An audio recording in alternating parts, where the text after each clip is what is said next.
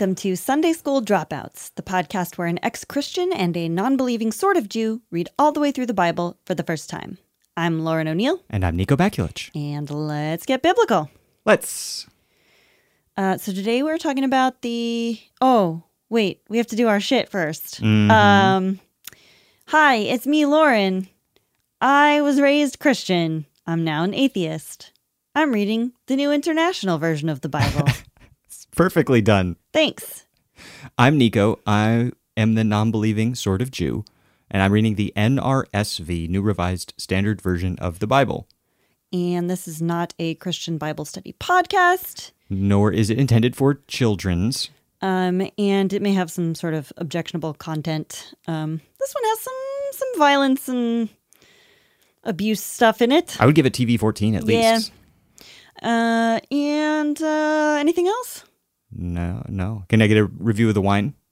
The wine is much better this week. Much better? I mean, it's not super special, but I think we've at least moved up a step from Manischewitz.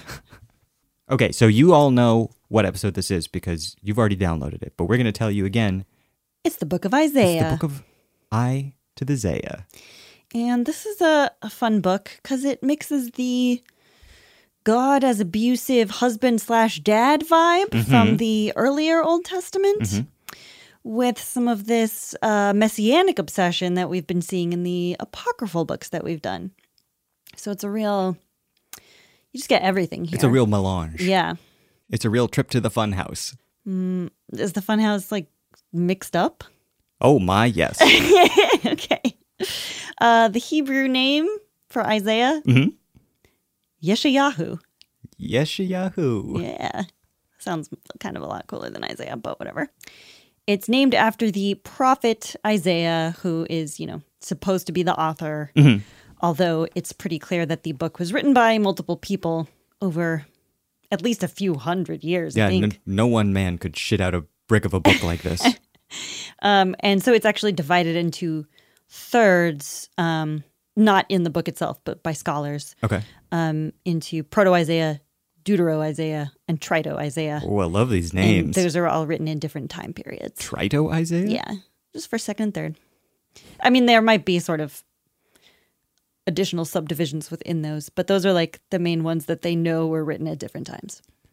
Mecha Isaiah versus Trito Isaiah. But it all supposedly takes place at the same time in like the 8th century BC. And so to refresh your memory, here's what's going on with the Israelites at this point in time. Okay, so check this out. I'm going to break down a little piece of history for you. Okay, which piece? The piece around this the Bible. Wing? The drumstick? It's going to be some breast. Oh, TV-14 over here. That's right. They call me Mr. TV-14. I'm edgy, but not that threatening. I'm not that edgy. No. So here's how it was. There was David and Solomon. They were the Davidic kings. After them, the nation of Israel split in two, into a northern kingdom and a southern kingdom. Eventually, the northern kingdom, Israel, was taken over by Assyria and destroyed. That's called the Assyrian exile because all of the Jews were sent away. Yeah, they were just like, I don't know, probably put into like slavery and stuff throughout Assyria. Yeah, and the 10 tribes that lived there were called the 10 Lost Tribes. Yep. We covered that in one of the more recent episodes too. Yeah, This is all starting to sound familiar. It's like we've done this before. Yeah, almost like we've done it like 10 times before. Later on, hundreds of years later. I think just like 100, but like something like that. Sure. Well, 100 is 100. Yeah, that is. 100 parentheses S. The southern kingdom, Judah, was taken over by Babylon. The temple was destroyed, and all the Jews from the southern kingdom were deported to different places in Babylon. That's called temple in Jerusalem. Yes, the big one, the Solomon's important one. Temple. Yeah. That is called the Babylonian exile. Yes. But then Persia took over Babylon, and King Cyrus of Persia let the Jews go back to Jerusalem. Which is a big deal. Yeah. And then they rebuilt the temple. Yeah, he even gave them money to rebuild the temple. That's right. That's Ezra and Nehemiah were the books that covered that Yeah. portion of the history. If you want to go listen to those. Those were very boring books, but our episodes are great. Oh yeah, we killed it. We fucking hit it out of the park. First of all, you're doing great. Thanks, babe. You too. This book takes place in Judah, which is the southern kingdom that is eventually going to be Babylonified. Thank you. I was looking for the perfect word. Yeah. No problem. I got you. And this leads up to, happens during and immediately after the Assyrian exile. Yeah. But supposedly before the Babylonian exile. Right. Although the way it's written makes it kind of clear that it was done with the knowledge of that happening in the future. Like it doesn't actually tell the future. Okay. We can safely assume. Got it. So we're clear. We're in Judah. It's like the 8th century BC. Israel isn't doing great. It's beset on all sides by warring peoples. Yeah. And also, like, in the northern kingdom, Israel, like, all the kings are wicked. Because they've all totally turned away from God. Yeah. And so, but in Judah, there are some good kings. And so there's a succession of 4 kings that Isaiah is around for. And those are Azariah, a.k.a. Uzziah, Okay. Jotham, Ahaz, and Hezekiah. And you may remember them from our episode on 2 Kings or our episode on 2 Chronicles, which repeated that. Or from the goddamn Bible. But also there were like a zillion kings. And I think after a few hundred years, they kind of start running together. So just a very quick refresher. The first 2, Uzziah and Jotham, were like, okay, they didn't worship idols, but they didn't get rid of idol worship Right. in Judah. Right. They still didn't take down the high places. Yeah, the high places are where the Israelites go to conduct their favorite activity, Which is worshiping idols. Getting funky with their idols. The third king, Ahaz, was evil.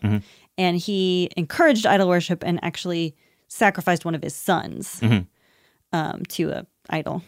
And then the last one is Hezekiah, who was overall good. He tried to get rid of all the idols in the high places. It never really 100% works because like the Israelites love idol worship so much that literally like even God can't stop it. No. Like God's been trying for hundreds Like of years. the existential threat of your entire people being destroyed is not enough to stop people from worshiping idols. And it's like a very clear and present threat during their existence that is like, and they have people telling them all the time, just stop worshiping idols and we'll be fine. And people are like, nope. I really like worshiping idols though. Just, you know. Gotta get that idol. But yeah, so Hezekiah at least tried. So, you know, A for effort. So that's the historical background of the book of Isaiah. So with the scene firmly set, yeah. Are we ready to get into the book or do we need to do any other things? Get into this book. Okay. It starts off with a prophecy. Yes. Appropriately enough, because this is definitely a book about, by, and for the prophets. Yeah. And for everyone else too. And also by some nonprofits. I mean 501c3s. Yeah. Specifically, this prophecy is about the fall of Israel. Yes. So God is angry about how shitty the Israelites are. Yes. It's great. It's like hashtag TBT to our earlier episodes where God is the abusive dad who berates and threatens his children constantly. Yeah. Guess why he's mad? Idol worship. They're fucking worshiping idols. Surprise, surprise. And Isaiah is basically laying out how pissed God is. And he says, Daughter Zion is left like a booth in a vineyard. Yeah, think about that. Whoa. Think about that. Whoa. There's a lot of stuff in this book, and I want to jump too far ahead, that repositions the relationship between Israel and God as like a family, and then as husband and wife, and then like father and son, and then like servant and master. And God portrays abusive tendencies throughout all of them. Just right away, and like starting in like chapter 2, I think, Isaiah is immediately giving us predictions about the quote unquote last days, when a Messiah is going to come and everyone will finally recognize the one true God, and God will judge everyone and reward the righteous and punish the wicked. And then like everything will be great and perfect on earth. And there's famous verse in here. In the Messianic age, people will beat their swords into plowshares and their spears into pruning hooks. So that's where that saying comes from. There's also some very harsh words in here for people who enjoy alcohol and music. Nico, No, those are not alcohol and those are your music. two favorite things. Yes. And I'm afraid that the grave enlarges its appetite and opens its mouth for you. Well, I look forward to meeting him and jumping in his mouth. All right, great. So then Uzziah, the first king on our list, dies. Okay. And the next king, Jotham. What a coincidence. First king on our list, and he's found dead. He thinks a mystery is afoot. He left a message written in code. No, not this. Not this. So now Jotham is in charge, and Isaiah describes this vision he has. Which is insane. Yes. He has a vision of being in the throne room. God's throne room, not Jotham's. Yeah, although I could see it either way. Oh, You know okay. how I think could be more than one thing? That doesn't sound real. Fair enough. In the throne room, he has a vision of a 6-winged angel. Yes. Has 2 wings covering its face, 2 covering its feet, and then using 2 to fly. That is weird. Why would you use wings to cover your face? Or your feet. I know why you would cover your feet. And they're singing, Holy, Holy, Holy is the Lord God Almighty, which is the same thing that the angels and other beasts sing in the book of Revelation. Same song. And so one of these angels uses tongs to grab a coal from the altar. Yeah, Isaiah is very worried about all the sin he has in him. Yeah, so this angel flies this coal over and touches Isaiah's lips with it, and that purifies him enough to be in the presence of God. Yeah. And then God just basically tells him that he's sick of the Israelites' shit and he's going to end the world again. Which is like standard stuff. Yeah. It wasn't like some groundbreaking thing. It's just like Isaiah had a vision of God. Yeah. A very weird one. The 6 wings is weird. Very weird. Among the weird things that he is told, keep listening, but do not comprehend. Keep looking, but do not understand. I like that. I like that as advice for the Israelites. It also describes the many hours I've spent reading and researching this book. I consider that a slam. Then Jotham dies. I guess we just fast forward. And so now Ahaz is in charge. Or Ahaz. Ahaz, a bucket. And so he's the evil king. And the northern kingdom of Israel still exists at this point. Assyria has not yet invaded. And Israel, the northern kingdom, teams up with this other country, Aram, to try and invade the southern kingdom of Judah. So God has Isaiah tell Ahaz that everything will be fine. Like Israel and Aram will not be able to overtake them. Right. And he tells Ahaz to ask for a sign from God as proof, but Ahaz won't do it. Yeah. I don't know why. I don't either. It's like, it says, I don't want to test God. Yeah. Which, like, I thought you're not supposed to test God. But then Isaiah gets really pissed at him and he says, is it not enough to try the patience of men? Will you try the patience of my God also? Yeah. Isaiah, and this is going to be a part of the theme of this book, Isaiah is quite the character.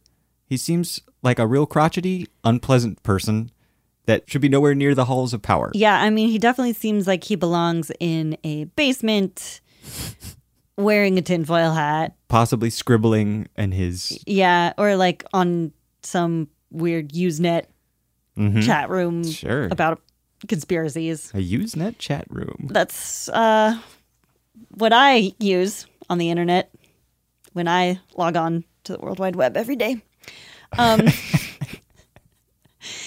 So Ahaz won't ask for the sign, but Isaiah tells him what it will be anyway. And the sign is that a virgin will give birth to a son and will call him Emmanuel, which means God is with us, and is used as a title for Jesus later on. So you can see why Christians use this verse to say that Isaiah foretold the coming of Jesus.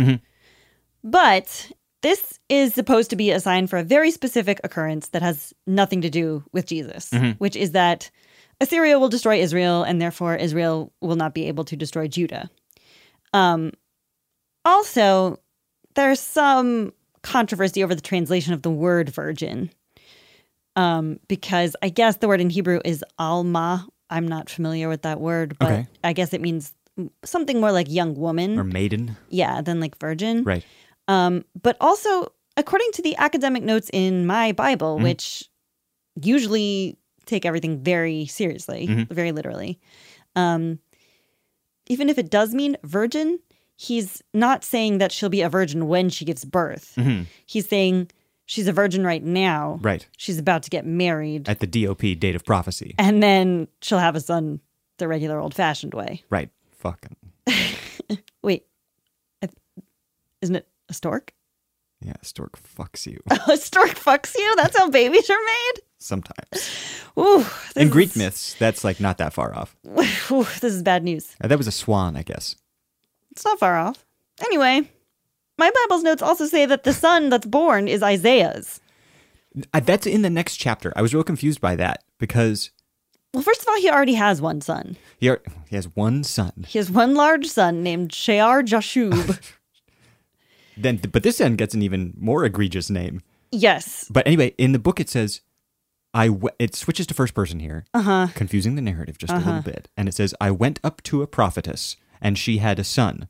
Yeah. So my Does that... notes Does say that that mean- she must be a second wife. Okay. So she was like the virgin. The second wife. Now she's married to Isaiah, and she's just a prophetess in that she's married to a prophet. Oh, he doesn't even give her a name, though. He just says a prophetess. Yeah, I don't know.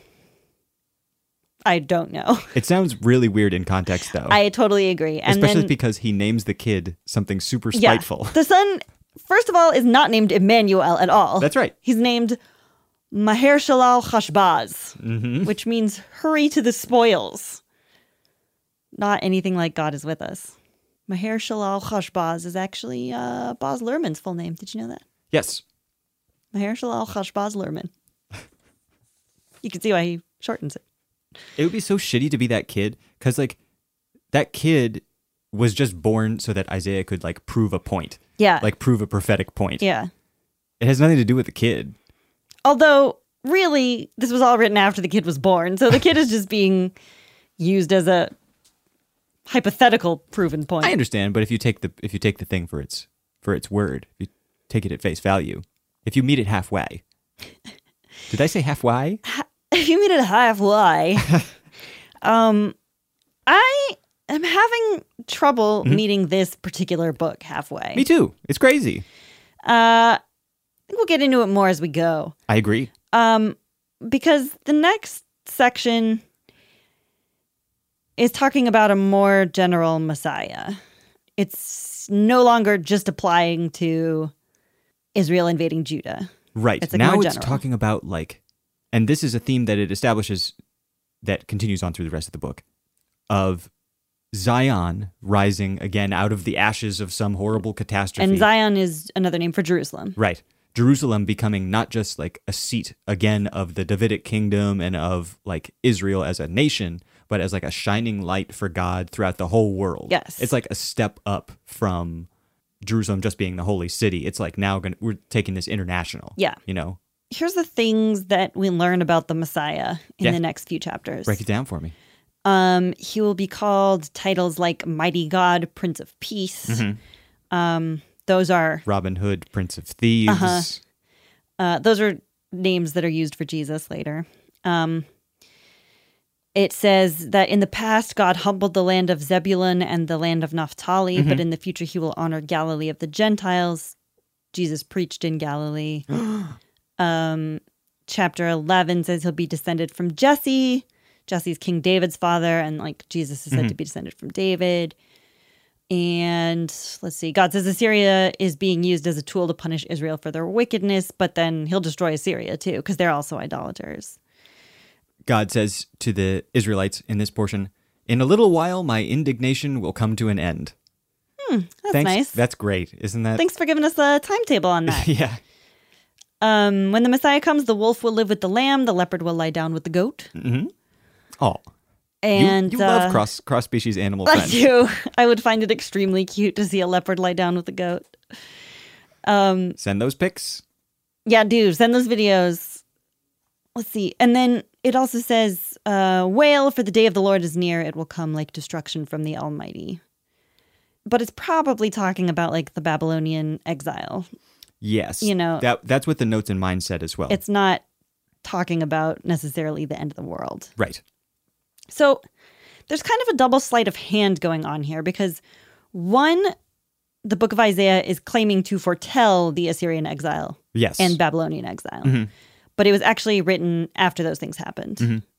And then two, in the New Testament, later on, we'll have people assigning all these attributes to Jesus on purpose in order to say he fulfilled these prophecies. Right.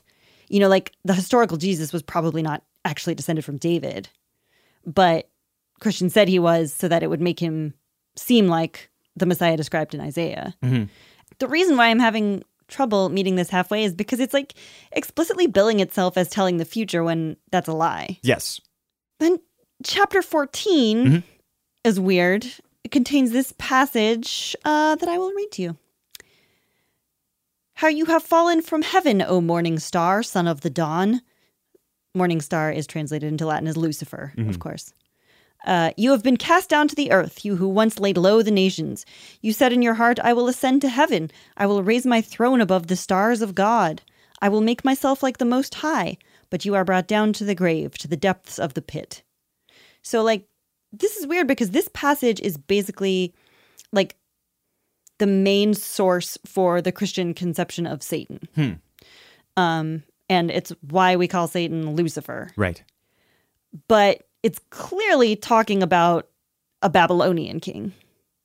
Yeah, it's Like- talking about all of the enemies of Israel. Yeah, And it's this whole talking passage, about, like- it like name checks a bunch of them, including like some like local gods that he doesn't like, and some like local idols and like evil kings Yeah. and stuff like that. So it's like, it's clearly not referring to Satan. And we've seen clear references to Satan before in the Right. book of Job, for example.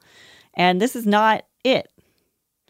And also, it's weird that we chose Lucifer to refer to the devil because, like, it doesn't have any special connection to the devil. Mm-hmm. In fact, in the New Testament, 2 Peter 1:19 refers to Jesus as the morning star. Like, it's just a figure of power or whatever. Mm. But, like, for some reason, we attach that to a persona that isn't even being talked about here. That's interesting. Yeah, it's weird. Unfortunately, that section about Lucifer and the Morning Star is probably like the most interesting thing that happens for a little while. Well, yeah. Well, there's not any, like, plot points, really, for the next several chapters. It's basically like Isaiah reads the room. As, like, an insult comic. Yes, he like takes down all of the enemies of Israel and describes in detail how they're going to go down. Yeah, and these are so- both the political and spiritual enemies of Israel. Damascus, Egypt, Moab, Cush, Tyre, and also Israel and Judah, because they're wicked and they need to get punished, but they'll rise back up in the end because they're the chosen people. Ephraim gets red. Ephraim, yeah, that's another word for Israel. Oh, really? Yeah, because that's one of the tribes. That's one of the 10 lost tribes, Ephraim. Oh, see, you learn something new every day. Yep, it's all very confusing. But there are some good lines in here. I wrote down, I will sweep Babylon with the broom of destruction. Also, if you don't believe me, that God is like an abusive husband / dad. Isaiah 19:16. The Egyptians will be like women. They will shudder with fear at the uplifted hand the Lord Almighty raises against them. Not classy, God. Not classy. Let's see. Oh, and the Northern Kingdom. Everyone there is drunk, and everything is covered with vomit because everybody's drunk all the time. It's like there's no clean place Oh, to God. sit. It's like Mardi Gras hell. It's just vomit everywhere. Vomit for days. There's also chapter 26 says that when the Messiah comes, your dead will live, their bodies will rise. Yes. So that's a detail that's going to be included in at least one of the Gospels when telling the Easter story. Again, to make it seem like Jesus fulfilled this particular prophecy in the book of Isaiah. So throughout this whole thing, Isaiah is really insistent. His big bugbear, one might say, His pet peeve. That's right. The thing that grinds his gears. That grinds his bones into bread like an ogre. Is... Grinds another man's grain. Well, we have no proof of that. Okay. Except when he slept with that prophetess. Just to have a baby out of... So that he could name it a spiteful name. Yeah. Oh, Mahershala al-Khashbaz. Lerman. Is Judah allying with any other country for any reason. He like hates other countries. Because they're all wicked. He's disgusted by the idea because like a little fucking fun political stuff. Judah is like looking for help from Egypt to fight off the Assyrian invasion after they invade them, because Egypt is also an Assyrian vassal like Judah is. And Isaiah is disgusted by this. He's like, how could you go to those Egyptians for help? Isn't God good enough for you? It's like God already beat up the Egyptians once. Like, why would you want their help? You've already got God. Anyway, he does this for literally everybody. Yeah. She's like everyone. That's his like number one problem. The number one problem facing Israel is getting help from outside Israel. As well as everyone inside Israel. Also everyone inside Israel. It kind of seems like Isaiah didn't have a lot of friends. Yeah, kind of seems that way. So like everything's fucked up. Idolatry is running rampant under King Ahaz, who sacrificed one of his own children. And but the Messiah is going to come and straighten everything out. And then people will throw away their idols, quote, like a menstrual cloth. A menstrual cloth. Even back then, huh? And although, like, didn't they wash them?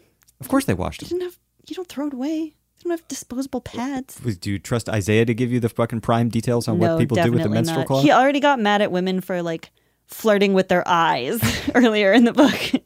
It was like literally like they don't say anything, but they're still so slutty. Why do they have to exist? And then he describes that like when Jerusalem gets repaired, we're going to have a kingdom of righteousness. The blind will see, the deaf will hear, the desert will have water. Lions and jackals won't eat you. Big bonus. And they'll show respect. He says the forest will show respect to the Lord. The jackals were not being respectful. No. And also, best of all, the unclean will be barred from the kingdom. So you won't have to interact with any filthy commoners. On that note, should we take a break? What, so we can go mingle with some filthy commoners? I would never mingle with a filthy commoner. Well, I was just going to get more wine. Okay. Yeah. Okay. Oh, good. I thought like we'd been together for 9 years and you still thought that I would be willing to mingle with a filthy commoner. Yes. Initiate break sequence. Yeah. In 3, 2, 1. Bye. Bye.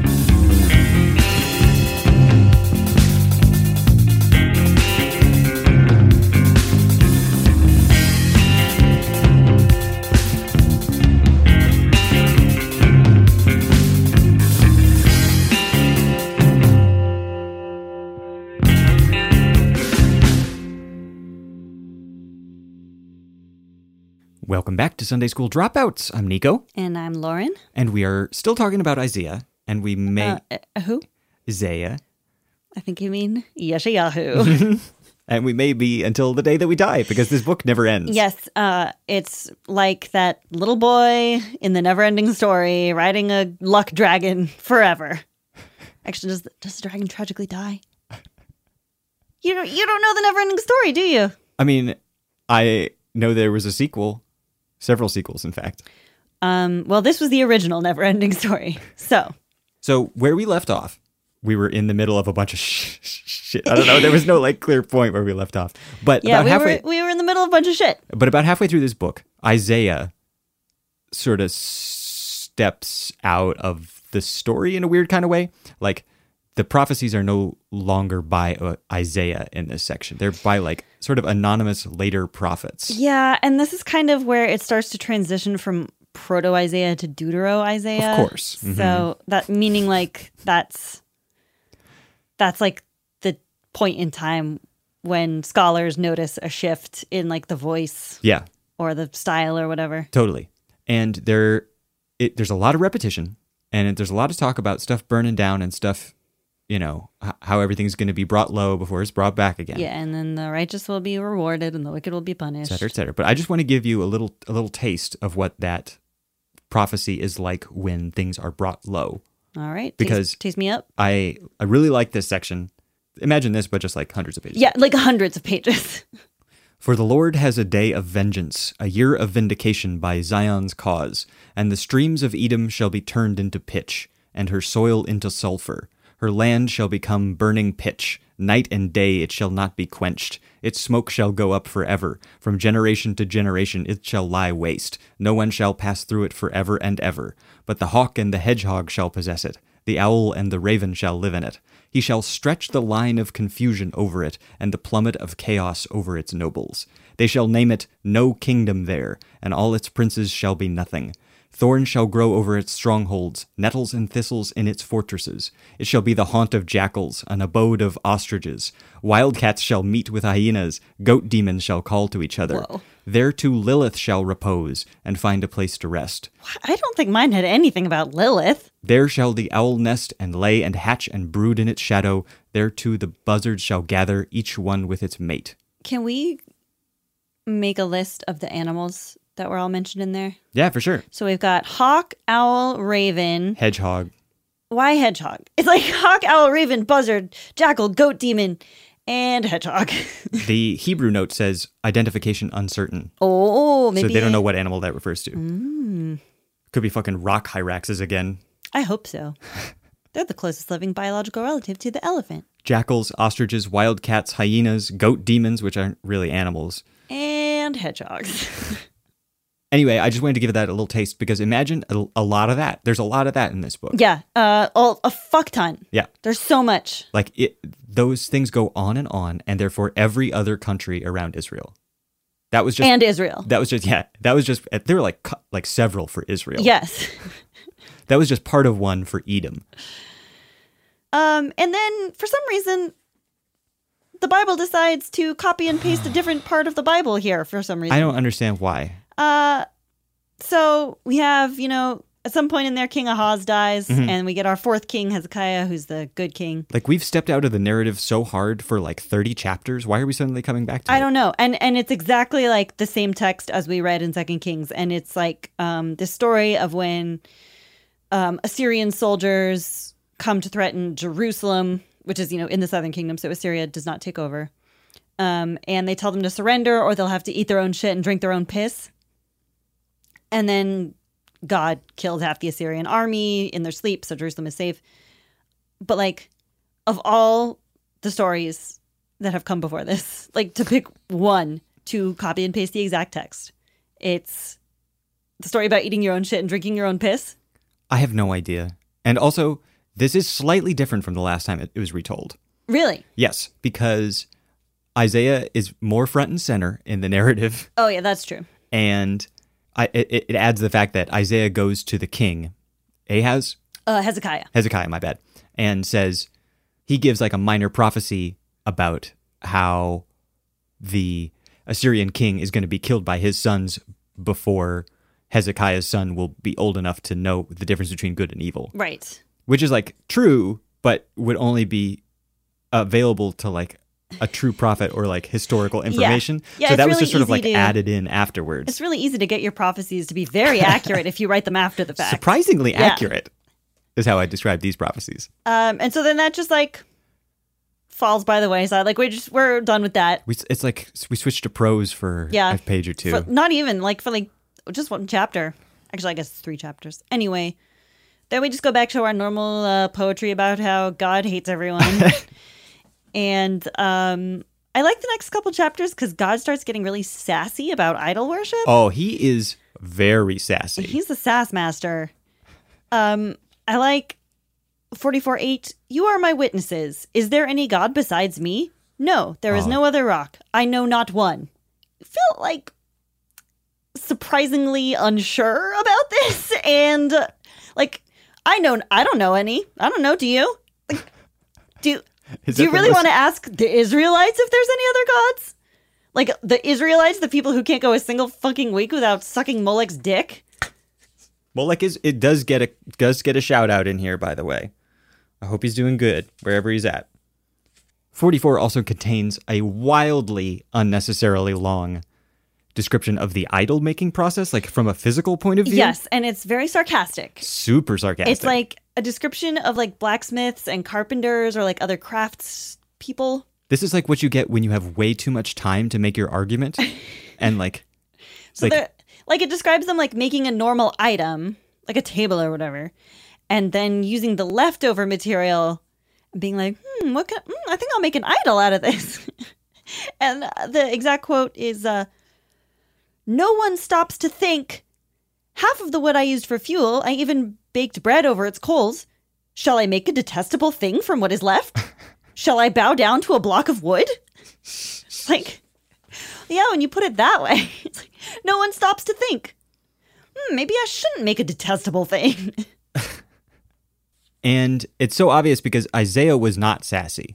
Isaiah was all anger. Fire and brimstone, He's like feels a deep anger towards people that are doing wrong. But this is like... Yeah, he's a hater. He's a hater. But this is like...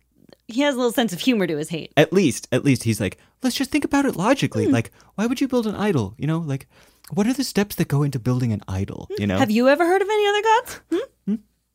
I don't know any. And I'm God, so I would know. Then we reach, I think, the weirdest passage. Yes, it's theologically problematic. It's historically confusing. Yeah. So, first of all, the author, quote unquote Isaiah, starts saying that Jerusalem will be occupied and destroyed, but then it will be restored, specifically by Cyrus. Yes. And that is the Persian king who takes over Babylon and lets the Jews go back to Jerusalem. So, like, this is not just a general prediction, like saying, one day we'll overcome our enemies. You know, it doesn't matter who, Egypt, Cush, Moab, like, we'll overcome them all. They're all evil. This is, like, specifically naming Cyrus by name. And it's supposedly being written, like, 100 or 200 years before Cyrus comes to power. So that's, like, obviously not true. And I find it annoying that, like, you don't find this convincing, right? This like fake backwards prophecy thing, right? Yeah, and like maybe it was supposed to be convincing. Like maybe it was more convincing for like ancient people, but like you're asking me in 2016 to take every word of the Bible literally, and like think that this guy there's just like made up stuff in here predicted Cyrus's name 200 years in advance because God told him. Like, but okay. Anyway. That's not even the weird part of this. The weird part is that Cyrus is the king of Persia. He's a Zoroastrian. And historically speaking, he let everyone in the kingdom worship whoever they wanted. So he has no particular connection to the Hebrew God. But in this part of the book, he's called God's shepherd and his anointed one. Isaiah 45:1, his anointed one. Do you know the Hebrew word for anointed one? Did your notes say? Messiah? Yeah, it's Mashiach, which is literally like it's transliterated into Messiah. Mashiach. It's like the same letters, but it literally means anointed one. So they are calling Cyrus a Messiah, right? Like not just figuratively, both figuratively and literally, right? Like here, I'll just read the whole passage.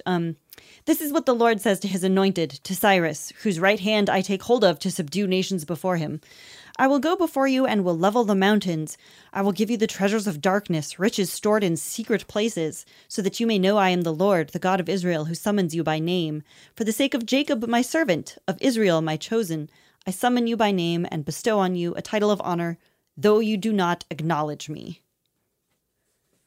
So I'm like struggling with this. I guess from what I understand, the Jewish concept of a Messiah is different from the Christian concept in that he's not, like, the Messiah isn't supposed to be divine. Mm-hmm. So he's supposed to, like, do the things that are prophesied here, bring the Jews back to Jerusalem, bring an age of peace. He's a redeemer. Yeah, reward the righteous, punish the wicked. But he's not necessarily, like, the Son of God. Mm-hmm. So I don't think that's what it's saying about Cyrus here. But, like, I'm still kind of confused because it's saying that he's going to, like, render this ultimate judgment day. So, like, they're getting their, like, ultimate judgment days mixed up with their, like, political prophecies. Yeah. Like, they shouldn't be mixing them up, you know? or is it supposed to be taken, like, figuratively? Like, are you supposed to think, like, oh, yeah, he's, like, you know, he's going to do justice. He's going to bring the Jews back to their just kingdom of... Give them money to refound the temple. Therefore, that's, like, basically the same as restoring peace to earth. That's a good point. I mean, I don't know how it seems to alternate and or not have a clear through line about how literally you're supposed to take it. Do you want some hot fire from the academic notes in my please, Bible? yeah, blast me. Put me in the kiln. The imagery here presupposes elements of the Babylonian Akitu, or New Year festival, in which the Babylonian king's right to rule is renewed for the coming year. The king grasps the hand of Marduk, the god of Babylon, and is granted the tablets of destiny as part of his authorization to rule. Ooh. Cyrus was authorized to serve as king of Babylon when he participated in the Akitu festival in 539 BC. The Lord here takes on the role of Marduk, is declared to be the only god, and authorizes Cyrus to rule. So it's taking a Babylonian... It's using like a Babylonian convention. Like in which the god referenced is explicitly one of the gods that like the Israelites are against. So maybe it's like when the Babylonians thought Marduk was taking Cyrus's hand and authorizing him to rule and approving his actions, that was actually the god of Israel. And they were just confused? Or they didn't know, or whatever. Okay. That's what the academic notes say. Isn't that crazy? It's so weird. And in any case, like, why? What? How? I mean, it's not the first time that the God of Israel has used outside forces, non-Jews, as instruments for... Like for his will. For his will. Either for good or the evil. Well, not evil, but either for the good or for the bad of Israel. Uh-huh. Whether he wants to inflict wrath or increase righteousness. Right. But it's definitely the first one who has been called a Messiah. Literally. Yeah. And definitely the first one who has been connected to these, like, passages that seem extremely... Apocalyptic. Mm-hmm. You know, like with Balaam, it was like... He got them out of a jam. Yeah, he got them out of a jam. He didn't usher in the new age when Zion is a shining light to the whole world. To the whole world, yeah, right. Yeah. That's true. I mean, I guess maybe the stakes are higher here, like, because they almost were completely wiped out as, like, a people and as a nation, but it doesn't seem like the most logical reaction to be like, well, we were hanging on by a thread, and now there's still a few of us left, therefore, we won the whole world forever, you know? But moving on. We have to. We could talk about that all day, but look, we got a schedule to keep. I mean, mainly like the next, we still have 20 chapters left. That's literally true. This. But they're all about, I mean, the rest of it is just more stuff about like messiahs and apocalypses. Basically, so, yeah. Well, chapter 48 has like a very intentional retcon, like, it says, I foretold the former things long ago. My mouth announced them and I made them known. Like, don't draw attention to it. That just makes it more obvious that it's a lie, you know? Also, 48:22 has the phrase, no rest for the wicked. There ain't no rest for the wicked. Money don't grow on trees. I don't think that part's from the Bible. I got bills to pay. I got mouths to feed. Is there... Shit, I can't... Is there anything in this world for free? Oh, thank you. Thank you for asking that. Also, chapter 50. Sassy God reemerges. Where is your mother's certificate of divorce with which I sent her away? Oh, shit. Or to which of my creditors did I sell you? Meaning God either divorced your mom and walked out on y'all, or sold you, his child, to pay a debt, because you could sell a child to pay a debt back then. very abusive husband slash dad here. I have some more sassy God too. This is from back in chapter 45. Woe to you who strive with your maker, earthen vessels with the potter. Does the clay say to the one who fashions it, "What are you making?" Or, "Your work has no handles." Ooh.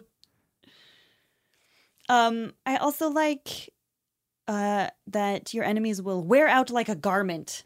The moths will eat them up. I think there's so much good poetry. There is some great in this lines book, in it. and it's like kind of hidden in among all the like wacky stuff. And it has all these images that are so like original and really like grab your attention, but I can't use any of them in my daily life because they're all about like crushing your enemies. Like, like there's none about like enjoying a good meal or like or like sharing a moment with a loved one, or like work-life balance. Like Yeah. stuff that. Like I need to make more enemies so I can wear them out like a garment, sweep them with the broom of destruction. So the book sweeps along like a broom of destruction towards the end. At some point, God starts to soften up a little bit, and he talks a big game about redoing the covenant. He says, "This reminds me of the time when there was a flood." Yes. To me, this is like the days of Noah, is what mine It's like, has. remember when there was a flood?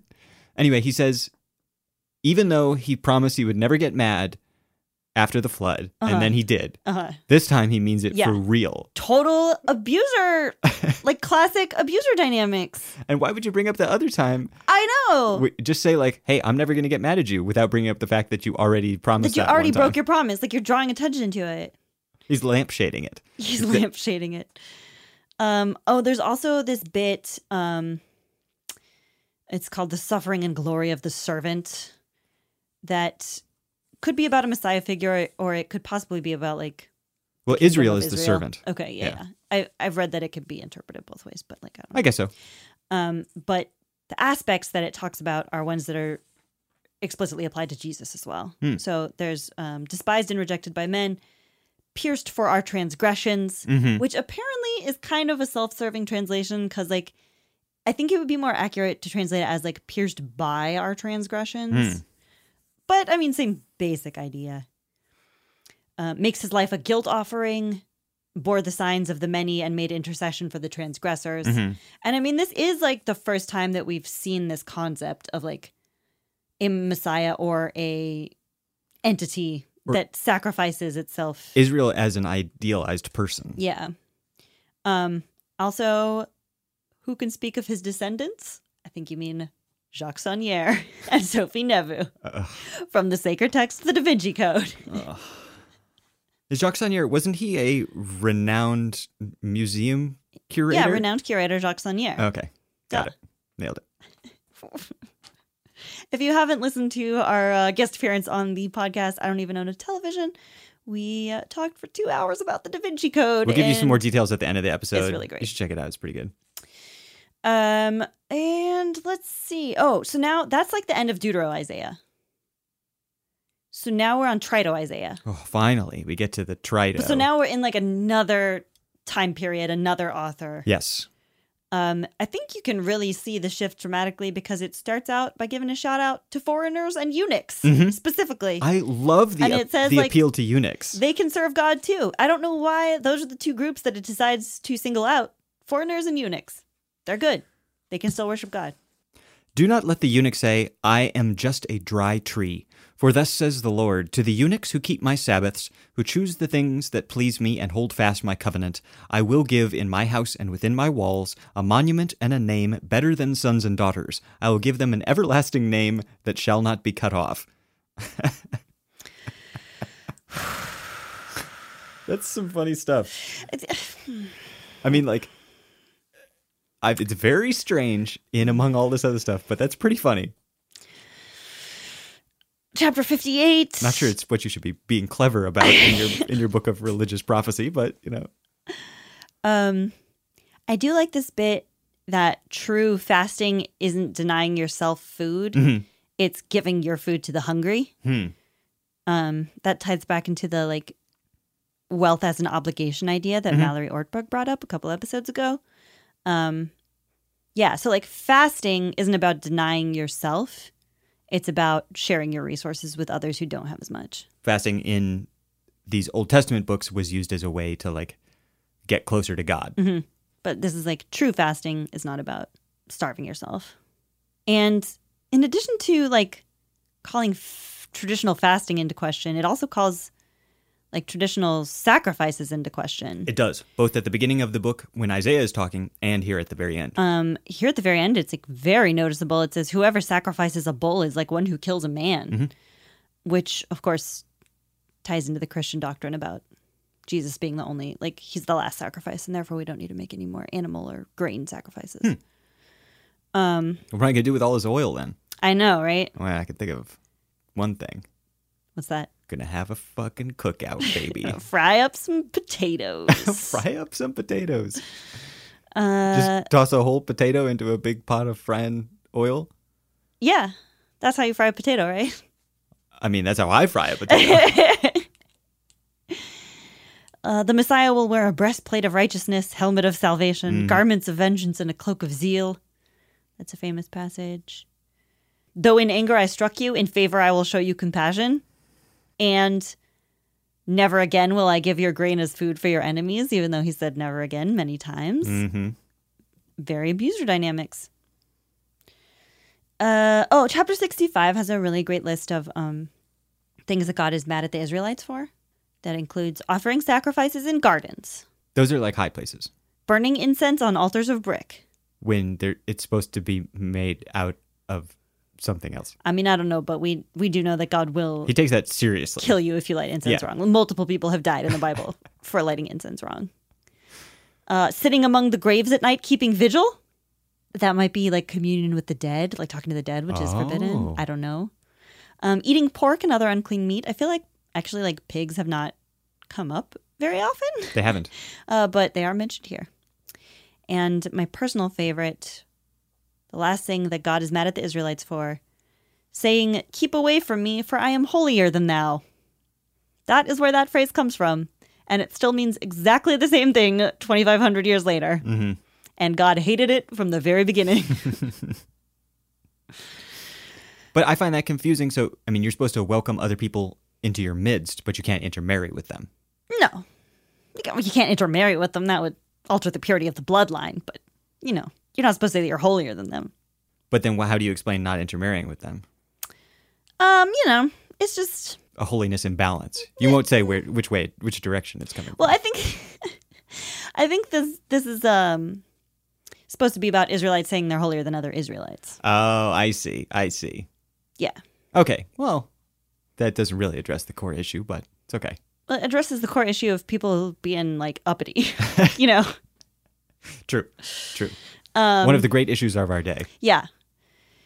And then it kind of wraps the whole thing up. Do you have anything else you want to? Yeah. So in terms of the prophecy, so after it lays out this land of shining light, wherein Zion will be a beacon to the entire world for the word of the true God, it then explains that can't really happen quite yet because all of the unjust have to be judged first. Yeah. Including everybody in Israel. Yeah. And then it doesn't really lay out the specifics of that. So it's sort of like the notes in mine pointed out that like later writers came back and were basically like, hey, you know, this prophecy still applies, but, you know, he meant that, you know, it probably I wouldn't expect it to happen anytime soon because people still need to be judged. People still need to be sorted out and everything. So it's just sort of like kicking the can down the road and trying to extend the lifespan of the prophecy. That seems like the whole concept of messiahs and apocalypses in the text that we've read so far is just kicking the can down the road. Yes. And it's like, why? Which is fine if you only think about it in figurative terms. If it's about, you know, like a spiritual apocalypse or the rejuvenation of a community or something like that, but not, you know, like an actual apocalypse, end of the world. Day of judgment for the whole world. Yes. If you think about it in figurative terms or spiritual terms on an individual or community level, then I think it can make a certain amount of sense. But then, like, if they're thinking of it that way, then why go to the trouble to, like, come back in 200 years later and be like, no, this prophecy's still fine? I don't know. I mean, yeah, obviously you wouldn't have to do all of this back stands. You wouldn't have to bend over backwards. Backstand? What's a backstand? It's when you stand on your back. It requires a lot of skill.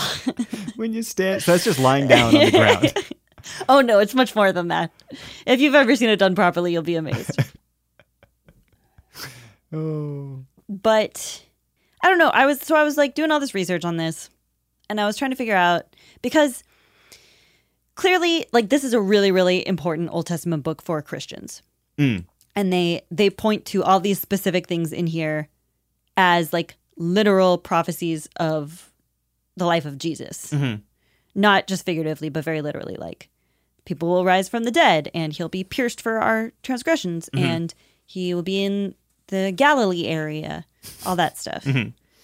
And so as I was like researching the Jewish interpretation, I found this one like kind of oddly combative rabbi who was An like oddly combative rabbi. who wrote this thing about how, like, obviously Jesus was not the Messiah Mm-hmm.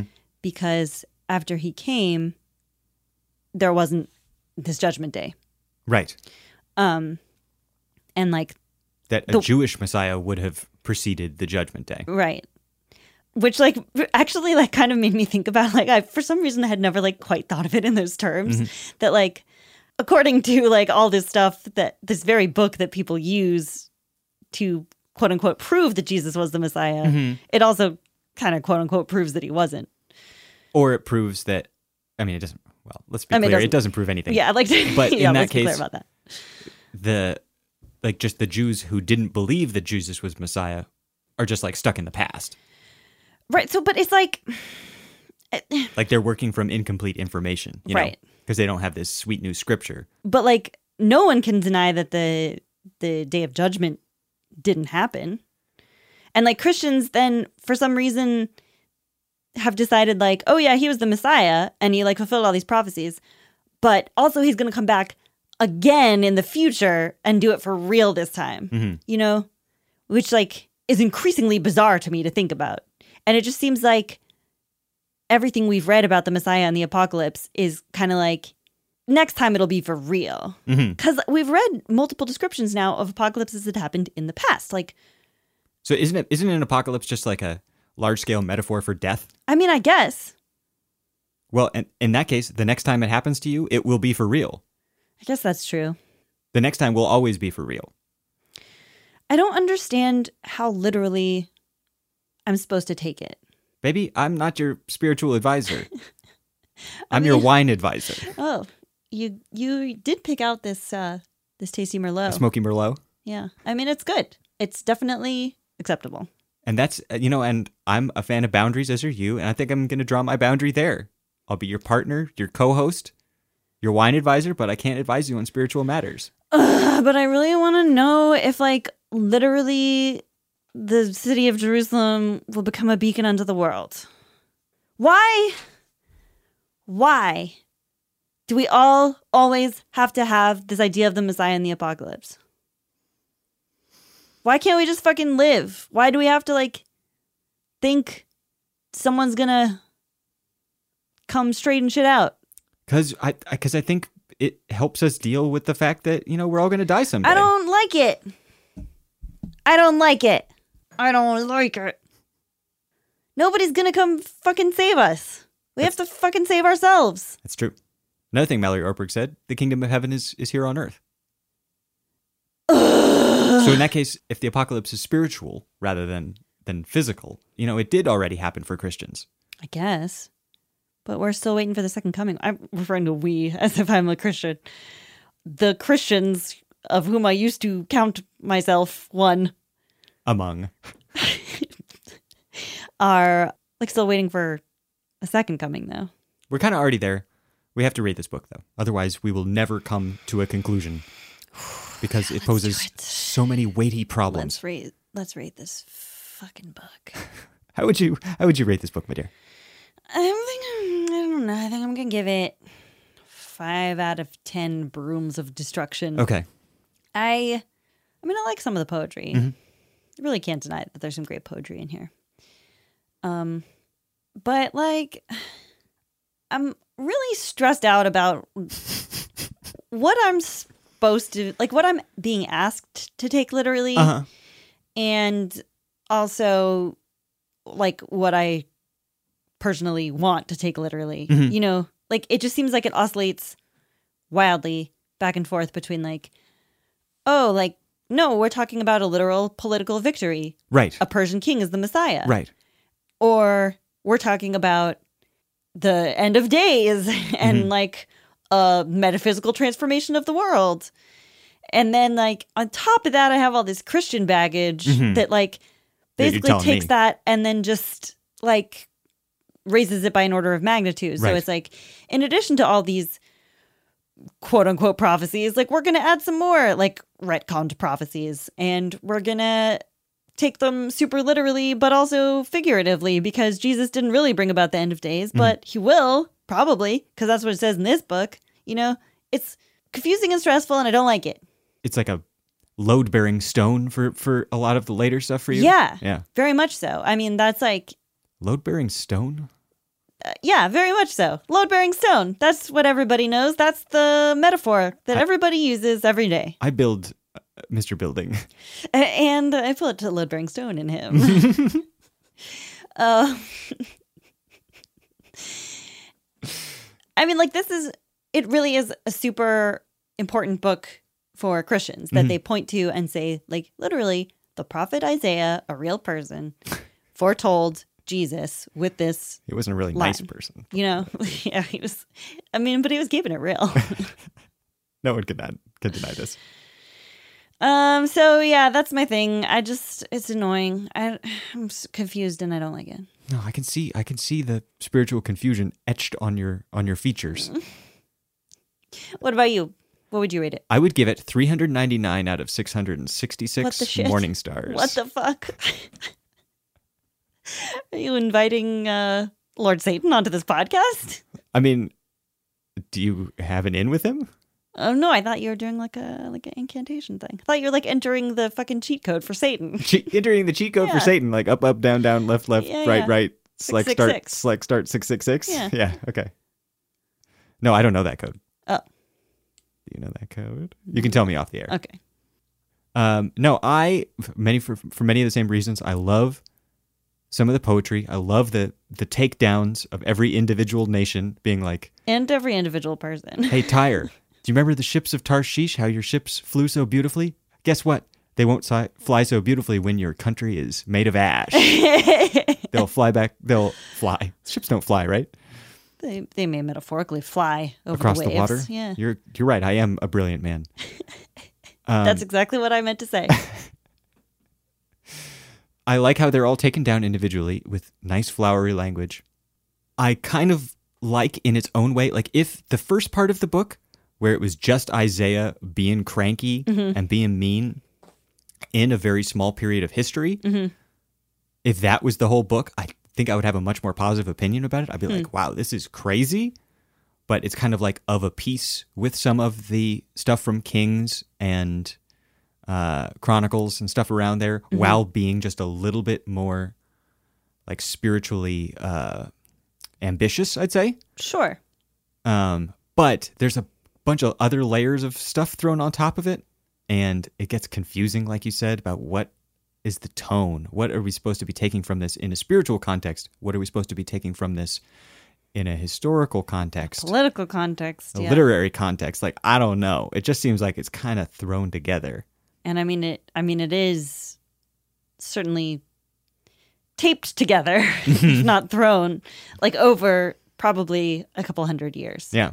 And it feels like it. Yeah. I mean, like high quality work, but not held together with the most elegant connective tissue. Yeah.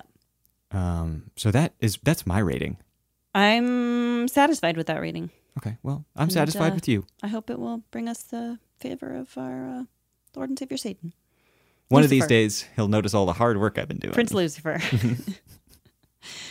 All right. Maybe this year's Senpai will notice me. I guess that's our show. That has to be. Before we do our regular before we do our regular outro stuff, I would like to bring up something that we mentioned a little bit earlier, which is that we were guests on another podcast, another excellent podcast called I Don't Even Own a Television. We should have mentioned this last week, but we didn't because we're stupid. No, it was because we record many weeks in advance. Oh, right. Yeah. Because we're prepared Yep. and responsible adult human beings. That's the reason. You may remember the name I Don't Even Own a Television from when we had our friend J.W. Friedman on the podcast for our Deuteronomy episode. Yes. Surprise, surprise, that's his podcast. OMG. With another fellow named Chris Collision. And it's all about bad books. And Much like the one that we just read. And apparently one of their most requested things, often as a joke, I assume, is to cover the Bible. And so... Can you imagine trying to cover the whole Bible in one podcast episode? I'm imagining it. It's not going great, honestly. It's not going great. Anyway, we were very kindly invited on that show, and we did an episode which is up now, and you should check out, because they're very funny. It's a great show, and we get to rag on the Da Vinci Code. Yep. Which is basically like religion. I would say it's like a foundational text of civilization, yeah. It's certainly a foundational text of J.W. Friedman's life, which he talks about a bit on the show. So check that out. That's a pretty harsh burn. No, it's good. It's cool. I don't It's think great. that's a burn. He talks about it. It helped. No, I know. It helped lead to him founding the show that we like. Yeah, I know. I just don't want to think I'm burning him. I know. You're not burning him. Okay. You're hosing him down. Yeah. I like this. Oh my God. Okay, we're going to stop sexually harassing J.W. Friedman in absentia, and we're going to wrap up our show. Start doing it in person. So you can follow us on Twitter at SunSchoolDrop. We are like always chatting with people on there, and it's great. You can find us on Facebook by looking for Sunday School Dropouts. We almost have as many Facebook likes as the sketch group. Yeah, We're so if you about to overtake them. If you want to toss us a thumb or a smile or a heart, you can also find our website. It's sundayschooldropouts.lol. Do not go to sundayschooldropouts.com. I tried to do that the other day to see what it was, and my computer immediately freaked out, and it was like, you're getting 12 viruses. And it like froze. And then I had to like restart it. So don't go to sundayschooldropouts.com. Did that really happen? Yes. Only go to sundayschooldropouts.lol. And you can also email us, contact@sundayschooldropouts.lol. If you want to follow Lauren on Twitter, she's at Lauren E. O'Neill. If you want to follow Nico on Twitter, you can't. That's right. Our logo and art is done by talented Elise Carlton. And all our music and editing is done by Nico. It's been a delight to share the baffling and overlong book of Isaiah with you. I hope you enjoyed it more than we did. Yeah. Oh, Lord. We'll be back next week with more Bibble. We talk it all the time and all the different ways. Bibbles bobble. Bibbles bobble, left to right. Hope you have a beautiful night. This has been Sunday School Dropouts. My name's Nico. I'm Lauren. And we will see you on Sunday. Bye. Bye.